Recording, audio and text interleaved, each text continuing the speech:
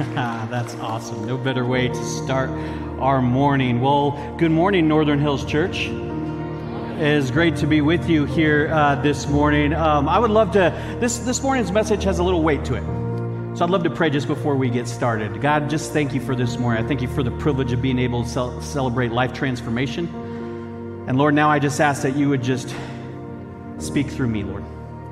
Speak through me in a powerful way to each of our hearts, that we would look to be changed by you and only you in this space, God.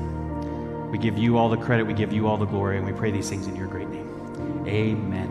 Amen. All right. Well, again, my name is Brandon. If I haven't had an opportunity to meet you, I want to meet you at some point. I'm our connections pastor here at the church, which just is another fancy way to say I get people plugged in, and hopefully, whether it's through opportunities to connect with others here at the church, serving at the church, that's sort of my role. And then I have an opportunity every now and again to teach as well. And so it's great being with you online, welcoming those that are joining us online as well. I got to tell you, I come from the I graduated from the school of a place I call Hard Knocks, and it was called the Hand-Me-Down Hard Knocks, all right? How many of you actually were part of that school? Did you get hand-me-downs growing up? Raise it online, raise it in the room this morning. Did you ever get the hand-me-down clothes from some siblings? I see some hands in the room, see some people that also graduated from that school. Here's the deal. I was an only child. So it frustrated me a little to get hand-me-downs, and it's because I'm an only child, spoiled brat. I think that's part of my journey and just sort of how I'm associated with those clothes. I was always frustrated when my mom would get me the hand-me-downs because I'm like, I'm the only child. I don't have a sibling to share any clothes with. Why don't I just get the new stuff? Why can't I get the latest, greatest?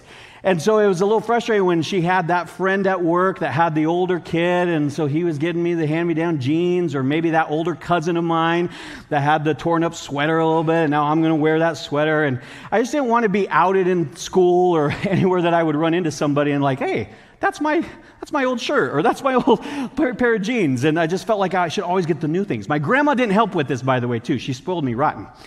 But needless to say, my mom gave me some really good reasons around it. See, she was a single mother. And she's trying to save and pinch pennies and do all those kinds of things. And so she would inevitably say, hey, this just saves us a little money in different seasons, and that's a good thing. And so that was something I completely understood. But then she would try to pull one over on me, as I'm in my age 10, 11 years of formative learning. And she'd be you know what? And we're also just trying to do the earth a solid as well here, Brandon. I'm like, what are you talking about? She's like, well, it's recycling, and it's new to you, and so you should enjoy the clothes. And I'm like, Mom, we don't recycle at all around here. We don't save cans. We don't have any, bins or anything kind of deal. But she was always trying to make a case of why we were doing what we were doing. Again, she was a single mom. I appreciate where she was coming from. I'll be honest with you. I look back now. The reason I hated the hand-me-downs is I was just afraid.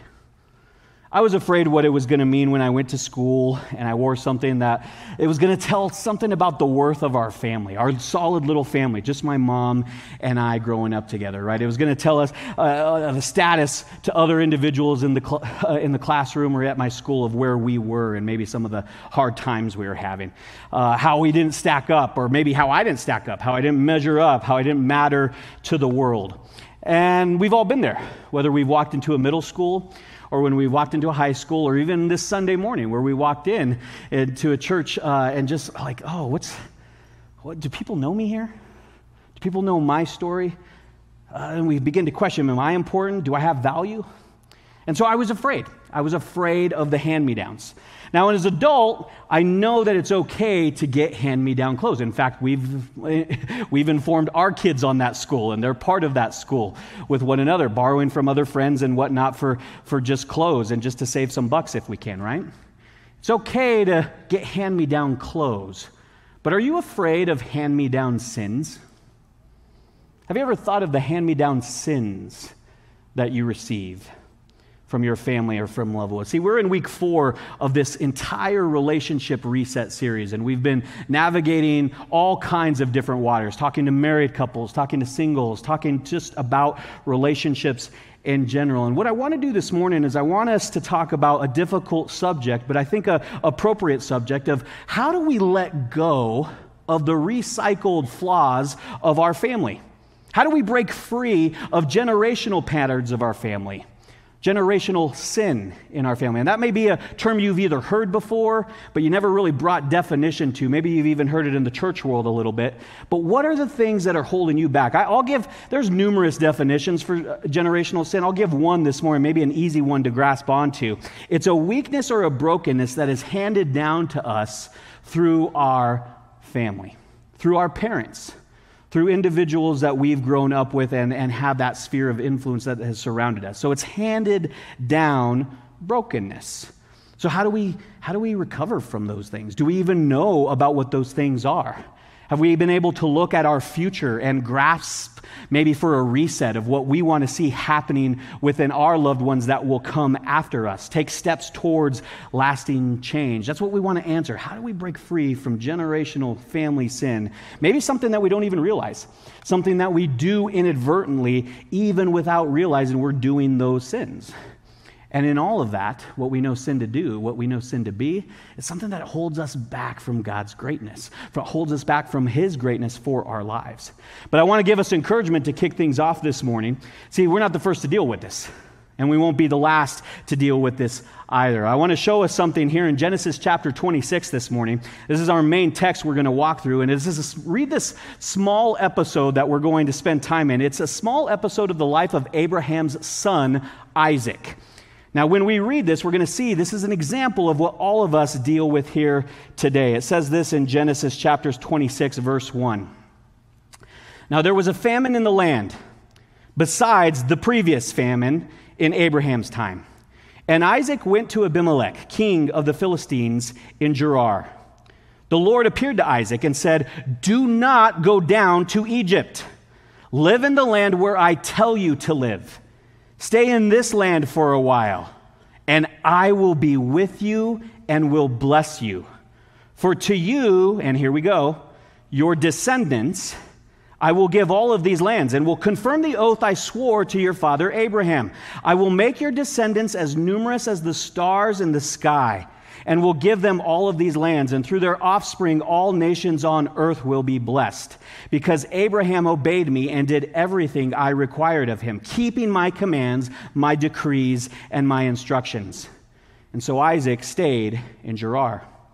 When the men of that place asked him about his wife, he said, "She's my sister," because he was afraid to say, "She is my wife." He thought, "The men of this place might kill me on account of Rebekah, because she is beautiful." And so when Isaac had been there a long time, Abimelech, king of the Philistines, looked down from a window, and he saw Isaac caressing his wife, Rebekah. Verse 9. So Abimelech summoned Isaac. And so what he does here is he basically calls out Isaac. He's like, "Okay, bro, let's not fool one another here. If that's your sister, we have some problems going on, okay? There's a little funkiness going on. We know this is your wife." And so he says, "She is really your wife. Why did you say she's my sister?" And Isaac answered him, "Because I thought I might lose my life on account of her." Then Abimelech said, "What is this you have done to us? One of the men might well have slept with your wife, and you would have brought guilt upon us." So Abimelech gave orders to all the people, "Anyone who harms this man or his wife shall surely be put to death." See, Abimelech was the king of the Philistines at this time in Gerar. He was far from God. I don't know about you, but it's a bad day when this individual who's far from God knows better than the people of God how we ought to follow God. Now, as we get our heads and our hearts just wrapped around this idea of hand-me-down sins, I just want us to tackle this from 4 different angles. And the first word I want you to write down, the angle I want us to take, is the receive part. Just write down the word receive if you're taking notes. How do we receive hand-me-down sins? How do we end up in one day this spiritual Groundhog Day, a perpetual motion of wash, rinse, repeat, and we're sort of doing the same things that we grew up with that we didn't really ever want to do, or we drew a line in the sand maybe saying, "I will never, ever," and then we find ourselves doing exactly those things, right? Now, I go to a counselor regularly. My counselor, I was seeing a lot more in 2021. We'll talk about that a little bit later. I was making some difficult decisions in that season, but I still check in with my counselor from time to time, and they'll ask me a question that gets me, this question just frustrates me. she'll ask me the question of like, I'll be mentioning something along the lines of what's going on in my life. Here's what I'm dealing with at work. Here's what's going on in the office. Here's what my wife Jenny said, and it's frustrating. Or here's what something the kids said, and now I'm, pulling my hair out. And my counselor will always ask, where does that come from? Which makes me just look at her and like, that's what I paid you to tell me. Like, you tell me what's going on here. This is why you're getting paid, right? But I know another way is what she's trying to reference with that is how old does this feel, Brandon? How old does this feel for you? Is this something that you can go back to? How long has this been a pattern? Where is this thing that's rising up in you? Where does it stem from? Where does it come from? And for Isaac, as we read Genesis 26, as we're reading this, if a counselor were to sit down with him as he's in this process of abandoning something, I think that same question would be asked. See, he's abandoning the promised land. He's heading to Egypt. I don't know if you know this, but when we head to our Egypts of our lives, of our personal worlds, what it means for the Christ follower, what it means for the Christian, is that we are going to a place that God has called us to walk away from. When we're heading back to Egypt, what we're heading back to is slavery. What we're heading back to is bondage. What we're heading back to is maybe stories we've told ourselves long ago, present day, and it's even prevailing in our future thoughts. When we walk back to Egypt, we walk back into slavery, and that may be, Egypt can be religion for you. Not a relationship with God, but a legalistic way to live with God. Maybe Egypt is just outright sin for you. The place you escape to, the place you run back to, and that bondage, that slavery of the thing that you think is going to fill the gap in place of Christ. Egypt is always us walking back to which Christ has asked us to walk away from. And so Isaac's in this moment. And if the counselor were to ask him, hey, bro, where does this come from? I don't believe he'd even historically be able to sum it up with his own lifetime. Because here's what Isaac is doing. He's doing something that if we look back to his father, it was something his father did before him. If you look to Genesis 12, we can see the origin of what is going on here. Genesis 12, verse 10, it says this, now there was a famine in the land. Keep in mind, Isaac isn't even born yet. And Abram, who would become Abraham, went down to Egypt to live there for a while because the famine was severe. Verse 12, when the Egyptians see you, they will say, this is his wife. Now see, this is Abram talking to his wife Sarai. And then they will kill me, but they will let you live. So say you are my sister, so that I will be treated well for your sake, and my life will be spared because of you. Same sin, new situation. Old pattern, new expression. And if you look at Genesis 20, almost the exact same thing happens again in the life of Abraham. So what is Isaac doing? He's inadvertently replaying old tapes, which some of us are really good at. And I'm not just talking about the remix versions that we listen to. I'm talking about the old tapes that we play again in our head over time, and he's replaying these tapes. Why is he doing it? Why, Isaac? Why? It's because of crisis. There's a famine going on. And what do we associate with a famine but heat? There's heat within a famine, and that heat causes friction. And when we get into stress-filled situations, when the heat starts boiling up in our own lives and suddenly there's a little pressure, what happens? We find out what's really inside of us. We find out what's really going inside of us and what's happening underneath, right? You've all seen the iceberg analogy. The tip of the iceberg you can see, but under that waterline, there is something far greater, something massive, something big going on. And many of the things that we have in our lives, generational sin, it has remained buried in us until activated. Stress doesn't change people. We might want to fall back on that, the idea that people, they lost a marriage because of this financial crisis or this sexual crisis. No. A crisis, yes, it'll make a weak marriage weaker, but a crisis will also make a strong marriage stronger.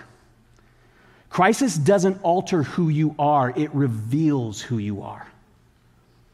And that's just the truth when things come up in our lives. the things that come out for others to see. If you bump a cup over, you're all of a sudden seeing what was in the cup. You see what was on the inside. And many of us have discovered that over our past few years, or many, many years, there is some dysfunction that we sort of knew about, that we could sort of highlight. But some of those stressors of life just bring that to bear that much more. Isaac, when stress activated him, these things that were inside of him, they came to the surface. There was this instant reaction, like his father before him, I got to run back to Egypt. I got to go back to bondage and slavery and the thing that's going to make me feel comfortable. And so he's practicing deceit. He's telling a lie about his wife.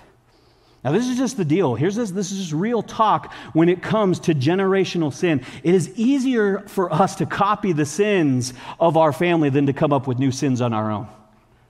Have you ever thought about that? I don't think we're just this ingenuity-minded people that could just come up with brand new things all the time. I know we got a lot of smart people in this room and watching online, but when it comes to sin, it's very easy to copy the sins of our family than to come up with new patterns of sin or new things that we're just putting on the map. Peter Scazzero, an author, says it this way. It's a troubling quote. Jesus is in your heart, but grandpa is in your bones. It's disturbing but true. I love my grandpa. I love all the things he did for me, to sacrifice for me, again, growing up in a single mother household. But my grandpa's an old cuss, too. I've told some stories about him here on Sunday mornings. And that old cuss, that's this guy. Grandpa's in my bones. All of us carry things that inadvertently, in a crisis, in stress, it's easy for those things to spring out. Why does this happen so often? Why do we have father after father and mother after mother perpetuating these things, especially those that have chosen to follow Jesus? And here's why, is because God is a generational God. You may have never heard that before this morning, but God is a generational God. It means that we are in his image, and that all of the forces in play from a generational God, for better or for worse, are us. It means that a generational God that looked at the garden and perfection in Adam and Eve, that's part of our image. And then also part of our image is the brokenness that resides post-garden, in a world that has sin and brokenness and all those things involved in it. And for better or for worse, God is a generational God, which makes us his generational children. He always identifies himself as the God of Abraham, the God of Isaac, the God of Jacob, because it's generational. And in Exodus 20, he tells us through his 10 commandments, the part of who he is. He tells us who he is. There's this explanation he gives, this statement he gives to Moses. And when Moses says, "Who are you? Reveal yourself to me. Show me your glory," God passes by revealing himself, disclosing who he is to Moses. And what does he say? Verse 5 of Exodus 20, "You shall not bow down to them or worship them, for I, the Lord your God, am a jealous God, punishing the children for the sin of the parents." Check this out. "To the third and fourth generation of those who hate me, but showing love to 1,000 generations of those who love me and keep my commandments." What's he saying? He's speaking to himself being a generational God. How I operate is not for you to fully understand, and it definitely won't be for you to understand if you merely look at your life. Because it's not just about your life. You have to examine the bigger picture of 3 to 4 generations of what happened before you and what will happen after you. Your uncles, your great uncles, your aunts, your grandparents, and what's to come. And this is so hard for us, I think, because we live in this age of autonomy. We live in this age of individualism. And so what are we thinking about? We're thinking about our lives. We're thinking about the Uber that we have to get, the mortgage we have to pay, the events we have to get our kids to. I moved away. I started a new thing. Some of us tried to escape that generational sin. I moved into a different state. I left my old habitat. I left the place where I grew up. I left my family to get away, but we brought along that old family baggage, all the trauma, all the hurts, all the things that had happened before we were even conceived. God is a generational God. It says to the third, to the fourth generation. And that's why it's easier to copy the sins of our family than it is to come up with new ones on our own. And I know how we think in here. That's both a nature and nurture thing. That's a DNA and a nurturing thing. It's an environment we grow up with as well. I want to add a third component. There's a spiritual aspect to this.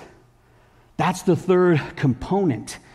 The strongholds can be built over time in our family, and over time, and these patterns of thinking, these habits, how we respond to stress. When conflict happens, we saw this growing up, or we live this out in our own life. Maybe we just don't talk about feelings in our family. And maybe we personally don't talk about our feelings as much either. We just stuff it. Well, how I respond is with 3 whiskeys after a bad day. That's how I cope with it. Or maybe pornography. That's where I get my release from. I handle temptation in that way. That's just what I do. And all these things fall down like dominoes. There's a ripple effect, and those are the consequences. And what we never understand is that stuff just doesn't stay contained to us. There's always collateral damage. There's always impact, even in what we don't see. And you might be thinking, well, Brandon, not me. That's not my story. I don't want to be anything like my mom. I don't want to be anything like she was and how I grew up. And so what did you do? You became the splitting image of the one who created your mom. That's what happened. And so you're like, well, no, I saw my dad, and I hated my dad. You don't know my dad, Brandon. He was never there. He was never a dad. He was never a good provider. He was lazy. He didn't pay child support. He was never present. And so what we did is we swung hard the other way.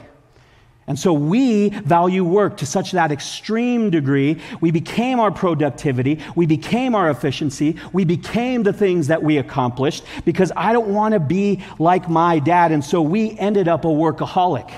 And we gave up something that was completely opposite of our dad. In the process, we didn't even realize that we were becoming our grandfather. Do you see how this takes place? And our grandfather,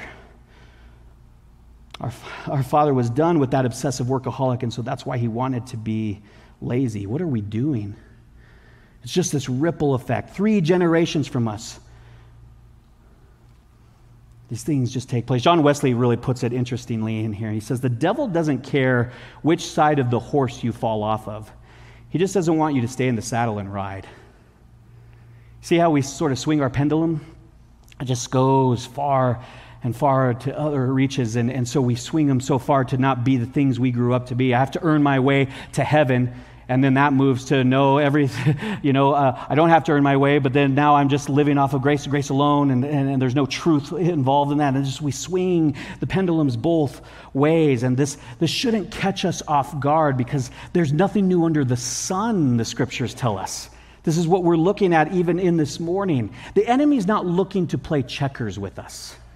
The enemy's playing the long game. He's a chess player.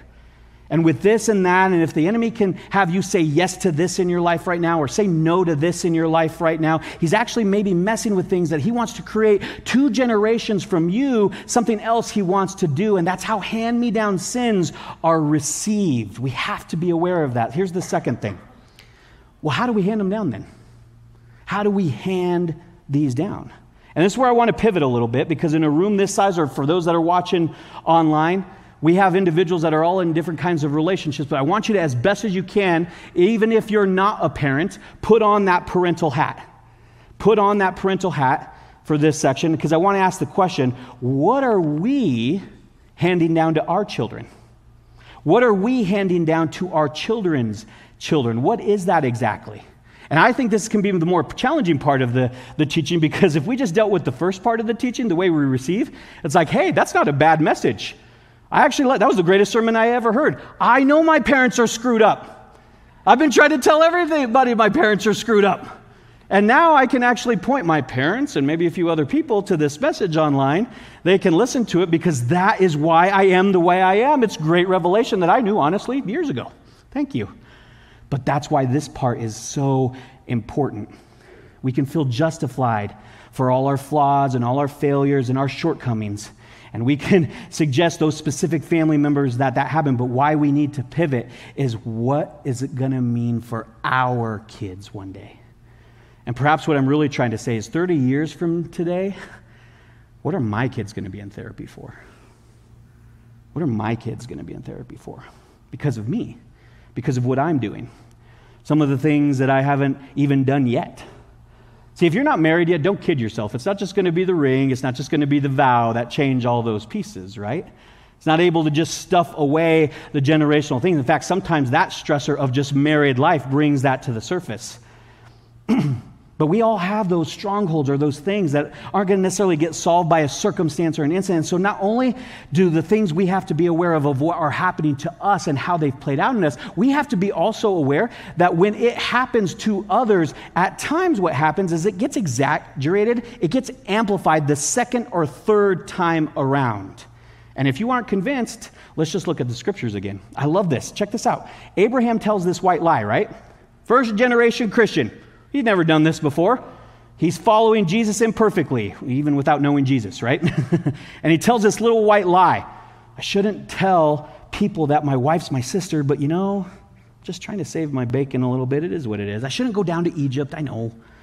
But it is what it is. And he's telling this little white lie, which we know there's no such thing as a little white lie. It's deceit regardless, right? And Abraham would have been just like us. He would have felt that I shouldn't be here. I shouldn't be going back to Egypt. I shouldn't be doing that thing. The temptation to run back to the place that I shouldn't run to. And he felt that prick of the Holy Spirit inside of him even just prompting, but he decided to do what we would do and take the easy way. So Isaac now, we're on the Isaac scene. He's heard the family stories. He's heard what Abraham's done. He knows the stories that Abraham was not supposed to go back to Egypt, and God directly even tells Isaac, don't do this. And I love how James always reminds us that God is always going to give us a way out to escape when we're tempted. None of us can ever say, the devil made me do it. There's always a way out, and we've felt those things, right? Shouldn't be here. He's not the right guy. She's not the right woman for me, right? It's not the situation that I should be in right now. And we feel that inward struggle. And if we just listen to the quiet voice, the whisper of the Holy Spirit, we can find ourselves and look for the outs and notice the outs that God is providing for us. But we drown it out with all other noises as much as we can. Like there's no other option but to dive into this. And there's Isaac. Don't go to Egypt. I'm going to bless you. Don't go to Egypt. And then what does he do? He's deceiving again. He's telling the lie. And this lie is even more outright. It's more outright than it was with Abraham. See how it's getting exaggerated a little bit, amplified. Well, who is Isaac's son? Jacob. You know the definition of Jacob? That name means liar. And Jacob would spend his entire life deceiving. So much so that, I don't know if you remember this, he would actually steal blessings for bowls of soup. And worst of all, this deceit that Jacob would live out would just continue to live out in other things. Oh, I'm going to be Esau, my brother. Bless me as the firstborn. And then he ends up getting with other individuals that have this kind of deceit in their life. Now, we don't know about Jacob's wedding, but basically his soon-to-be wife's father swaps out the bride, and in the last minute, Jacob marries one woman, wakes up with another one on his honeymoon. So I don't know about the wedding, again, because we don't have details, but my guess is there was an open bar, okay? Because there's a lot of drinking going on. Jacob, if you don't know, come on, dude, right? Look at the deception. Do you see how it gets bigger and bigger and bigger? What happens to Jacob? 12 sons. Jacob's 10 sons deceive their father into thinking the 11th brother has been murdered by wild animals. What did he put on his arms? Wild animal skin. So the sons take this deceit to yet another level. They exaggerate, amplify the sin. Here's what I'm trying to remind us of is that sin's not going to stay small. Sin is not content to stay small in your life. It wants to grow to its natural height, which is large in all of our lives, all right? Well, okay, I mostly love God, but, sometimes on the weekends I just, I'm still in control, Brandon. I can stop at any time.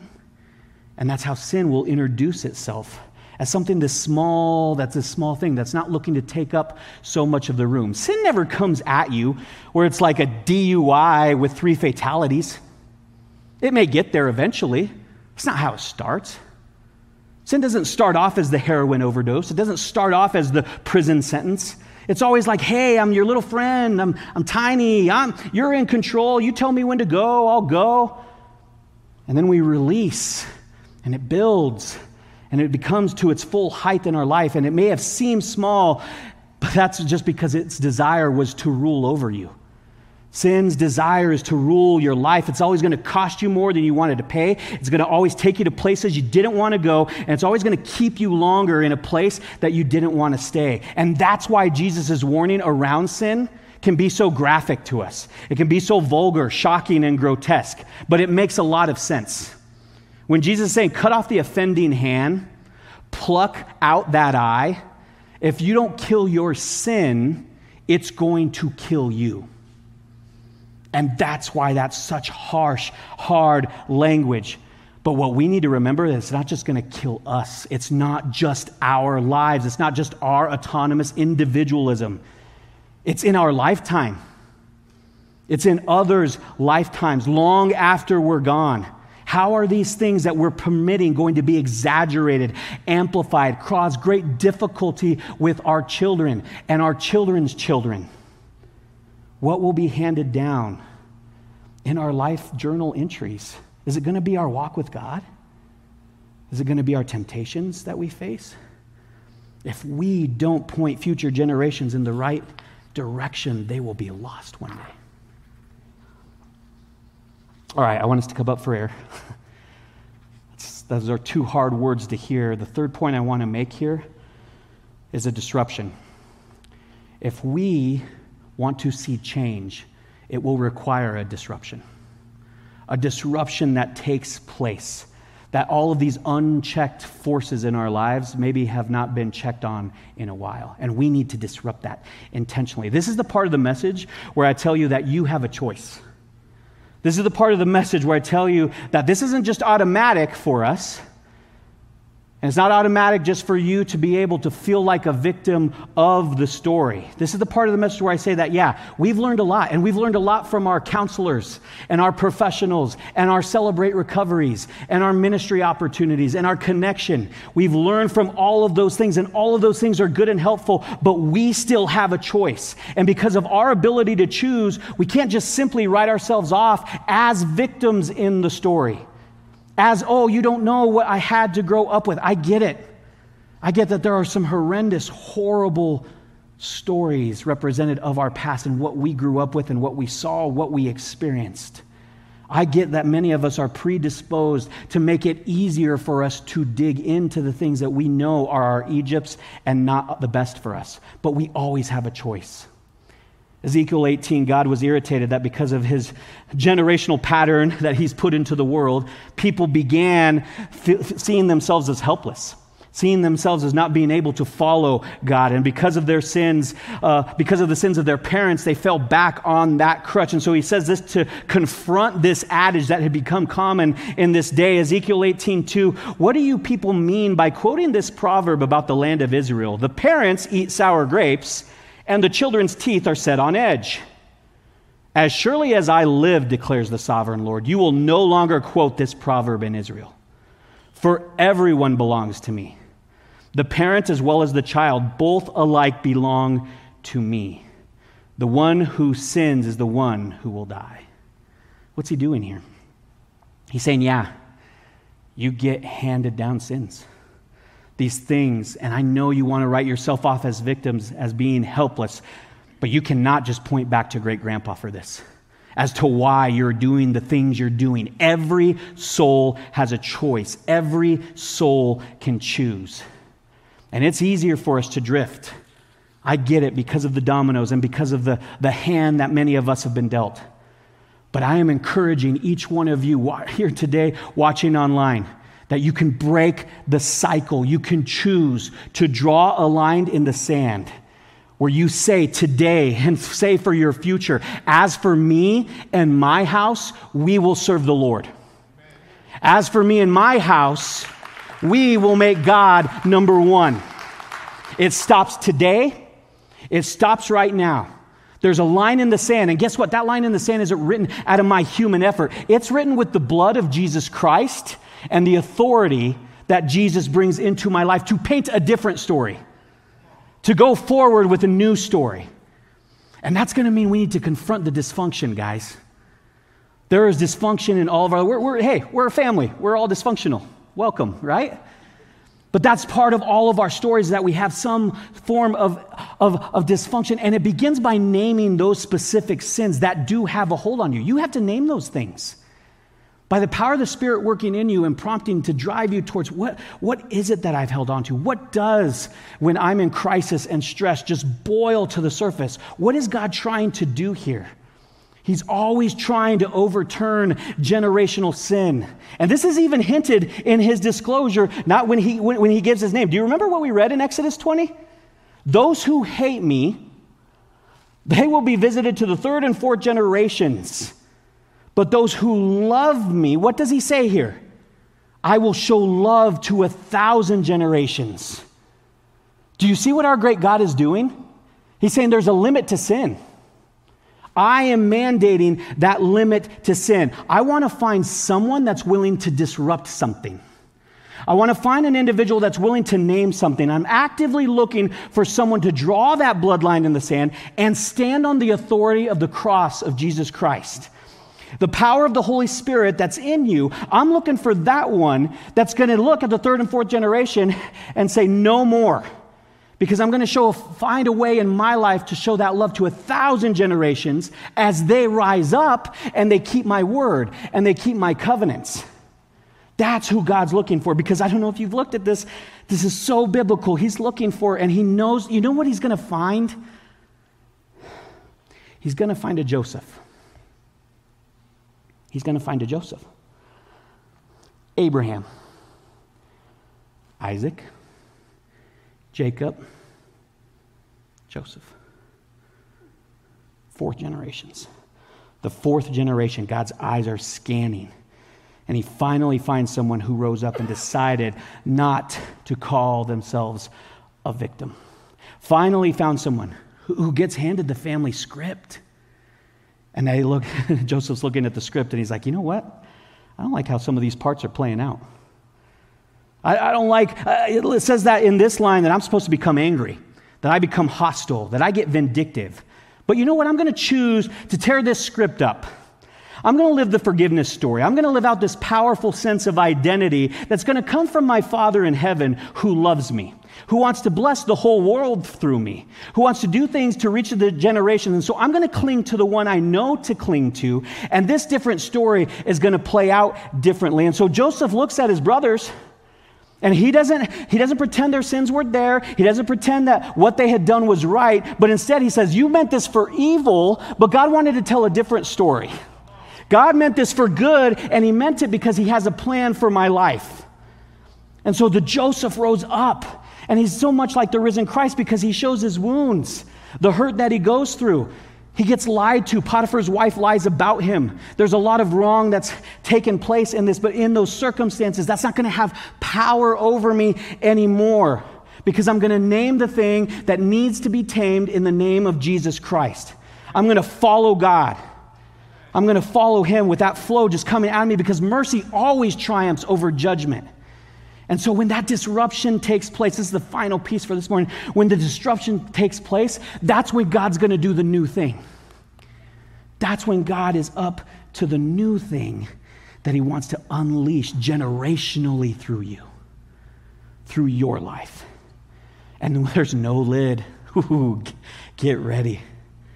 There's no lid to what God wants to do for you to reach the 1,000 generations there if you keep his covenants and you keep his word, what he wants to do good in the world through you and your story.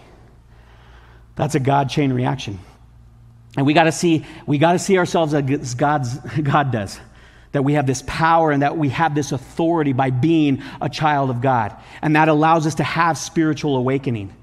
to understand that, yes, this is a DNA story, and yes, this is some of the nurture story, but it doesn't speak to my future and what I can have my hand on, what God has his hand on in my life. So if I look through the pages of Scripture, I can actually have some authority to be Hebrews 11 and shout to God, and when I need a little Samson's strength, he's going to give it. And when I need a little bit of David's passion, he's going to give it to me. I need a little bit of Abraham's faith, God's there. I need a little bit of Esther's boldness, he's going to give it to me. And then we get to choose to pull out of the things that are in us that have been binding us and holding us so tightly. I don't care what your 23andMe says about you, because you come from the line of Jesus Christ. You come from that family line, that new family tree, and that has authority under everything to hand down something valuable and of worth that can be passed from generation to generation. I want to show you a picture. This is a picture. I had a brutal 2021. I think my 2021 was a little harder than my 2020. I know we all went through it in 2020. I get it. But I've shared my story a little bit, and just to give some cliff notes, 2021 was my mom. And just patterns of her addiction and her story led her to a place where 3/4 of her brain, dementia at 61, only because she fried everything here. And so we were trying to find her a home, and I was working, again, full-time with that counselor, really processing just my family lines of just alcoholism and drug addiction and gambling and everything that I know I'm a step away from. And I know that I can go back to that Egypt in a heartbeat.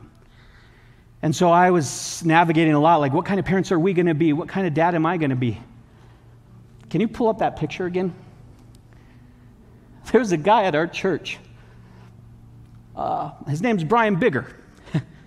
And he was just attending with his family, just coming to Northern Hills, checking things out in that season, 2021. And I remember having that conversation with you and just processing with you, just working through what's God up to, and this is a little bit of the journey. And he took that picture. Bald guy's me, balding guy. And that's my daughter. Brian texts me this picture, and he tells me on Sunday, if that ain't winning, I don't know what is. You're setting a whole new family trajectory, man.